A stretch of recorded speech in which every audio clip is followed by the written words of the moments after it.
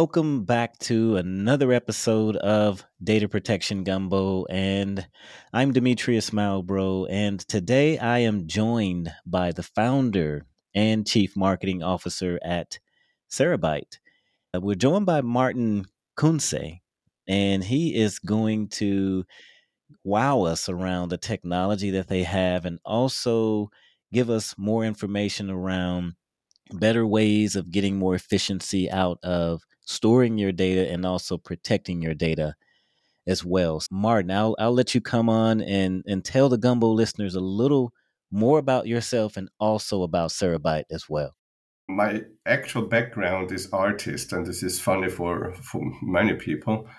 But an artist started a technological disrupting technology. Well, I'm not only ceramist, I'm also what we say a silicate technologist. So that's more about the general ceramic materials from clay in the ground to glass and high-tech ceramic.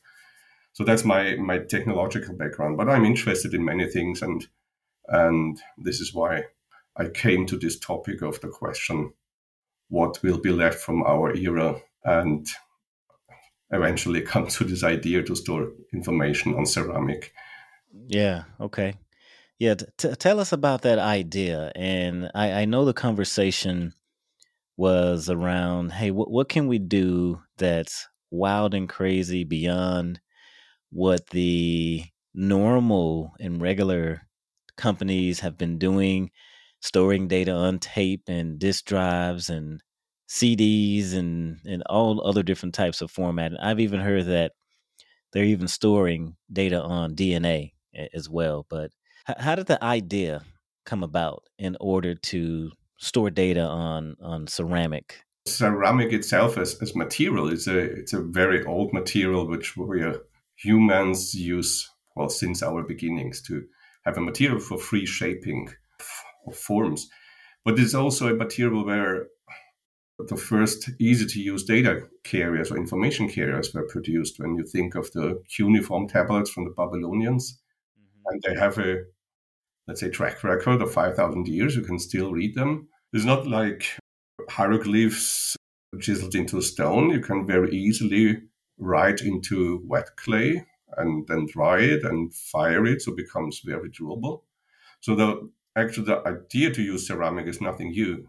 So well, that's obvious somehow when you're working in this material and thinking about the long-term data storage. But to use ceramic or more modern ceramic or contemporary methods of ceramic or high-tech ceramics, then you can produce data carriers who will certainly live much longer than 5,000 years. Okay. Yeah, that's pretty fascinating. So, what is it? Cuneiforms and the whole hieroglyph things, and back in the Babylonian times, and the way they actual chiseled information, and even maybe the I think of the Dead Sea Scrolls also as well. But maybe I am going a little too far with it. But I really want to understand the approach that you take, and I know it's a holistic approach, and also how you decided to link the ceramic nano memory with data protection and using that platform in order to store data on it. Yeah. Well, as I mentioned, as an artist, you ask many questions, and one of these questions was what will survive from the digital age. And it was 10, 15 years ago when Mm-hmm. everyone stored still on DVD or USB sticks, and it was at that time still a hard discussion to convince people that nothing will stay from the digital age in 100 years or 500 years from our time. Now it's even worse, I think, in the cloud. Where the cloud is, where the picture of the cloud is fascinating. I think there is nothing more ephemeral than a cloud. So probably the things stored in a cloud will not survive 50 years. Well, however, this made me think of what will stay from our era, and especially why is this important in the first place? It's not that we are the best civilization on the peak of civilization. We need to pass it on our all knowledge and the whole Wikipedia. It's rather a different thought. Well, triggered by a quote by Wilhelm von Humboldt, which 200 Hmm. years ago said, only those who know their past will have a future, which means you need to know the past to understand your present and make meaningful decisions for the future. And the way we store today, mainly digitally, will probably make it impossible for coming generations to know their recent past.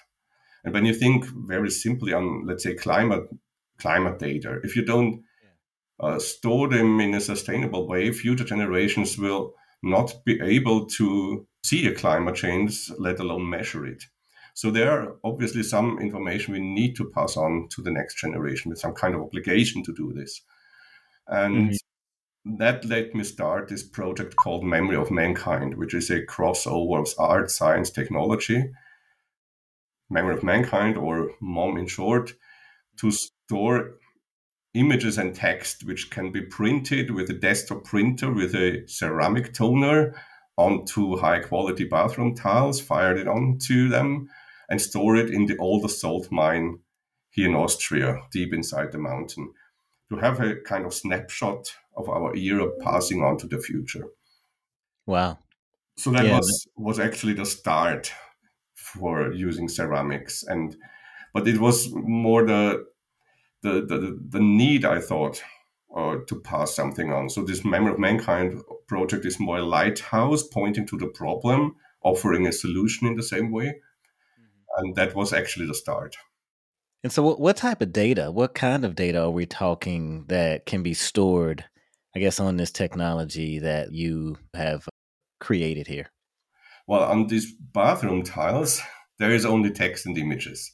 Okay. And So, that was easy, unstructured. but it's Yeah. of course not representative of our 21st century. It would be video and music and gaming and so on. So I started to develop data carriers, thinner materials, a different kind of engraving, starting to make CDs of silicate materials. And then that led actually to a research program at the Technical University in Vienna, where we applied for funds, which we are very grateful to receive them to start researching on very thin ceramic materials and with femtosecond lasers writing very small structures into it to present the proof of concepts possible to write high density data carriers which are very very doable. So that was the first step into technology. Okay. All right.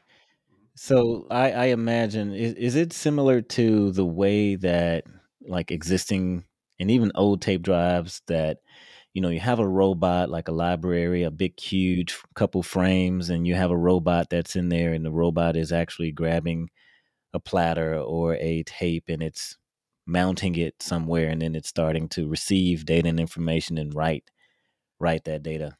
Yeah, How that's does that one how does that work? part of it actually. So the technology is more just having thin ceramic or the glass, well, ceramic on glass foils, let's say.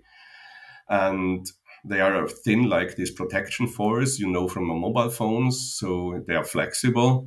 Hmm. And there's a dark, thin ceramic layer. And we use this femtosecond laser, not a single laser beam, but we split it up and use a so-called digital micromirror device, which is usually used in projectors to project images of data matrices.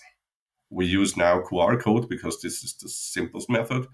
So we project images of QR codes through a microscope optics on this data carrier. So it's very, very tiny. And this is enough energy to create little holes into the dark ceramic layer. So simply said, it could described as ceramic punch card in nanoscale. So Okay. that's really holes, physical holes, which are optically readable, contactless. And since it is physical and it needs a lot of energy to produce these holes, it's on the same way, of course, very durable because to destroy information or destroy the distinction between 0 and 1, it takes some energy. And to create this distinction and to destroy it, it's the same energy level. And because of this fact, it's very, very durable. So the durability is, I don't know, 1,000, 100,000 of years. which is not the Hmm. use case. It's important to have something durable where you don't need climatization and cooling or heating, or it's water resistant, humidity doesn't matter. So it's a data Wow. care you can store in the Arctic or in the desert, and that's the main use case actually. Data stays there forever. And then we come already to a very important point. You don't need migration and you don't need replacement of data. So that was when we started our startup.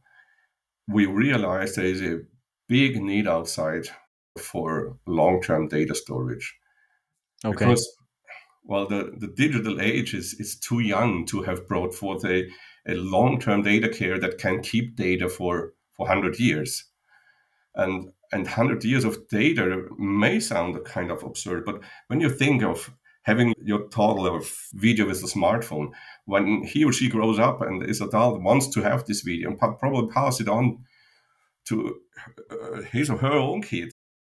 So that's already 100 years of retention time. Yeah. And Cerabyte is some kind of fixing this mismatch of actual required retention time of data of decades, maybe centuries, and the actual lifetime of media, which are only a few years. Okay. Which brings us, of course, to a point where ecological considerations matter, because replacing every 3 to 5 years electronic devices creates a lot of electronic waste, let Yeah. alone the resource and consumption. By the way, it doesn't require energy to keep the data as well. So there is a huge saving of energy, not only for keeping data, but also for keeping the Hmm. environment, like climatization. But what is more important, to save resources and to to save, let's say, working time within the data centers, where they have to migrate every couple of years the data from one device to the other, or in tape libraries every, let's say, 7 to 10 years from one generation to the next but one, which is quite a workload for a huge data center or for a scientific institution like the CERN, the Large Hadron Collider, or Fermi Hmm. Institute. So there is an entire team only copying data because they need to copy or refresh the data from old tapes to new tapes. And with Yeah. Cerabyte, you have it written once and forever, virtually. Okay. And so a lot of things came to mind as you were speaking there, and one was compliance. So it seems like you're talking very long term data retention, being able to store it for a very long time, regardless of what the current temperature is, very cold or even hot, or humidity levels, etc. So it's very durable. And like, how much data are we talking? Is it able to compact a lot of data on one? I don't know what you're calling it, a platter or whatever, one Sheet. Yeah. sheet. Yeah. And how fast is it able to do that? Does that take days or weeks? And what type of data? I know you said images Yeah. and maybe some video and audio, right?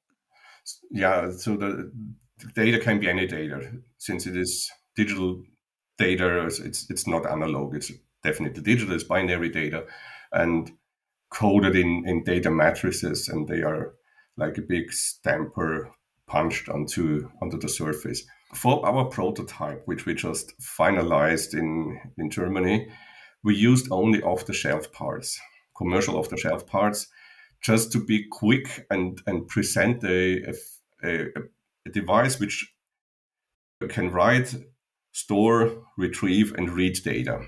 We did this already in data center rack size, so the footprint is actually well fitting into data centers. And with this constellation, we achieved to write megabytes per second and probably 1 gigabyte per sheet. So, which is not much, of course. So, I mean, compared to other technologies at their start, Right. let's say the first flash card you could buy had probably 5 megabyte. So, we're starting at a complete different point. But our roadmap explains and suggests that we can go far beyond this. We are actually using what we call amortized semiconductor technology. So what we are Hmm. using was developed 10, 15 years ago for the semiconductor industry. And we already now make this research to use electron beam and particle beam to get really down to structures where you can have eventually exabyte per rack. So it's will always be a business solution.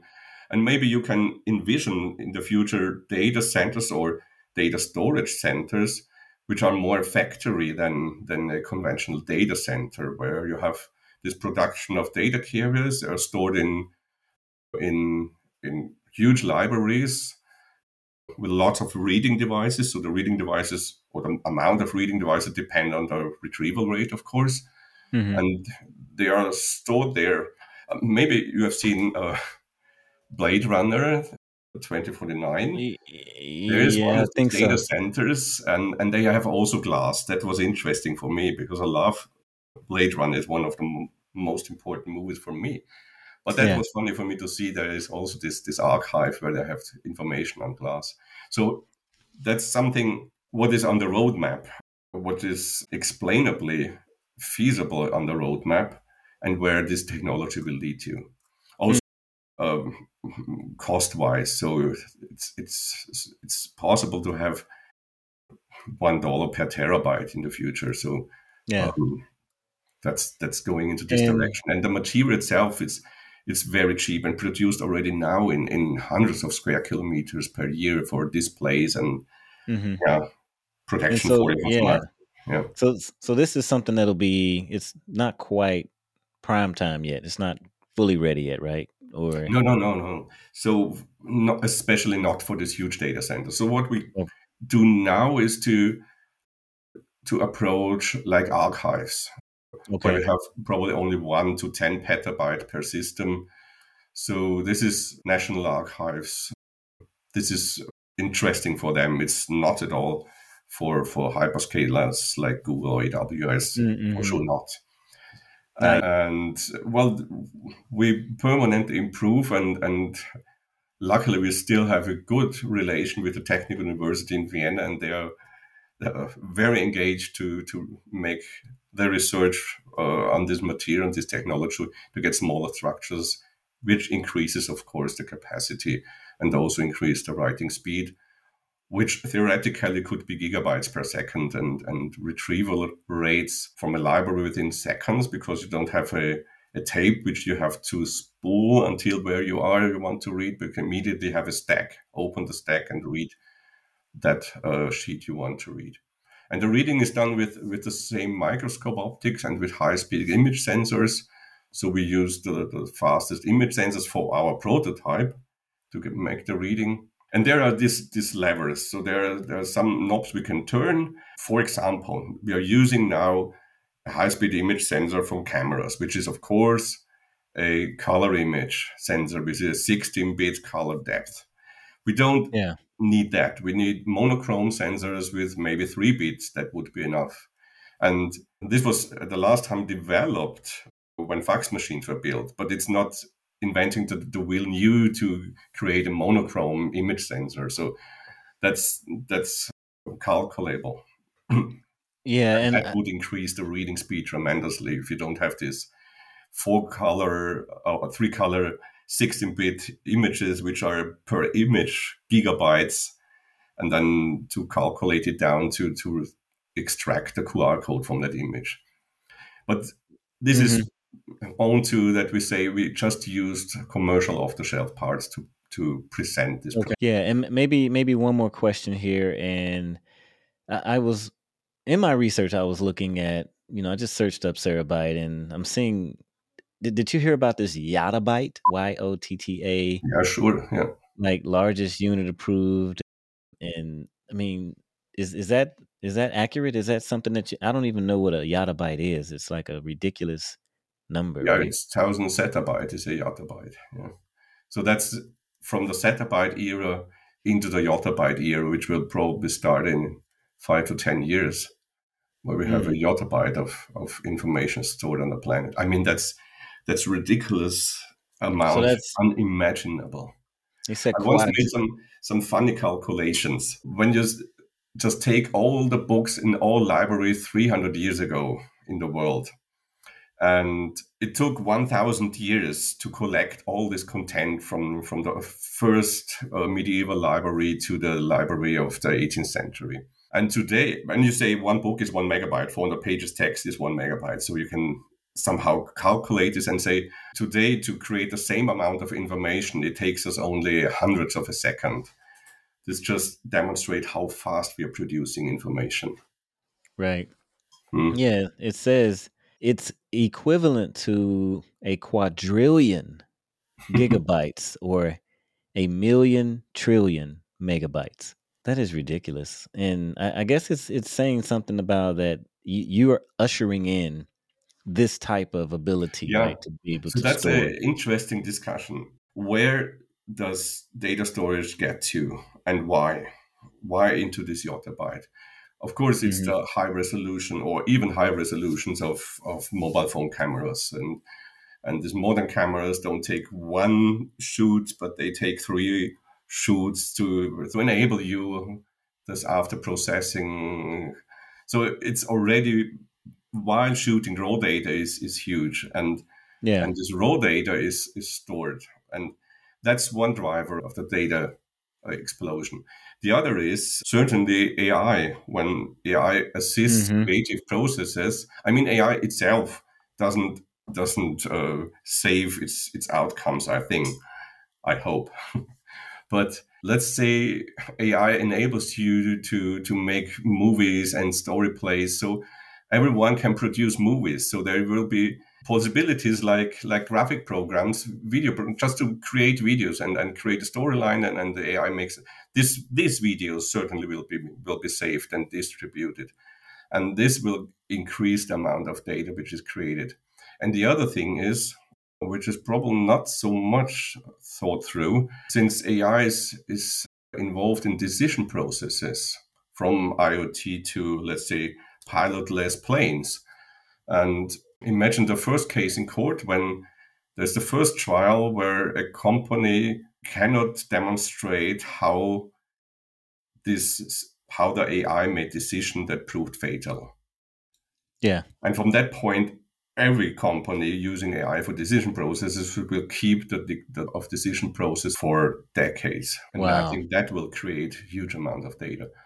Well, that's Yeah. how it goes. And these huge amount of data need to be stored somewhere. And interestingly, there is no real plan. When you think of AI, you usually think of high performing processors, but not Hmm. of cheap, easily available storage space. Right. Right. And what we've seen in the discussion in the community of storage data storage industry, it's neither SSD nor HDD that can develop in such scales to provide this very low cost storage space. And I'm looking at something now, and we're gonna begin to wrap up here. It's revolutionary data storage holds every movie ever made Mhm. in a palm-sized device. Did you read that one, Anthony? Anthony? It's which technology? Well, it's saying that is German startup Cerabyte unveiled. Well, that was funny. That's absolutely not true. So that was some journalist mixed it up a bit, Okay. and it was from an abstract from the Storage Developer Conference, Mm-hmm. where there were two separate sentences, and this journalist the period and connected two sentences, which was Yeah. interesting for us to see this. And I asked him to correct this, which he did. But there were a lot of tech platforms just copying this from his. What interesting for us to see who is copying from whom and Right. when. So there was in this original article there is now the right numbers, but these are just spooking in the internet. You can't get rid of them.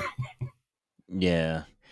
Well, I do appreciate you taking time out of your day or night. I know we're in like completely different time zones, so Well, thank I you don't care. for being a guest on the show here. And It's before a I let pleasure. you go as well, Martin, is that I want to let the audience know once again, go ahead if you like the episode, click that thumbs up button, and then also subscribe to the channel and hit that little bell notification so every time we upload a video you will be notified. And also join our LinkedIn group, which it's called Backup and Recovery Professionals. We have almost 25,000 backup, storage, cybersecurity experts, all like myself, on and in that particular group, having conversations such as the ones that we are having right here on Data Protection Gumbo. So Martin, once again, thank you for being a guest, and any final information or details that you would like to share with the guests before we end here. Well, thank you first for having me. It was a pleasure talking to you. And to the audience, just browse our website. You will find a handful of very short videos explaining Cerabyte from different perspectives, which I'm happy if you have the chance to see them and probably comment them. And you can also contact us, of course. Well, thank you again. And to everyone that's watching and listening from all around the world, thank you for tuning in to Data Protection Gumbo, and make sure you keep that data safe and you stay secure.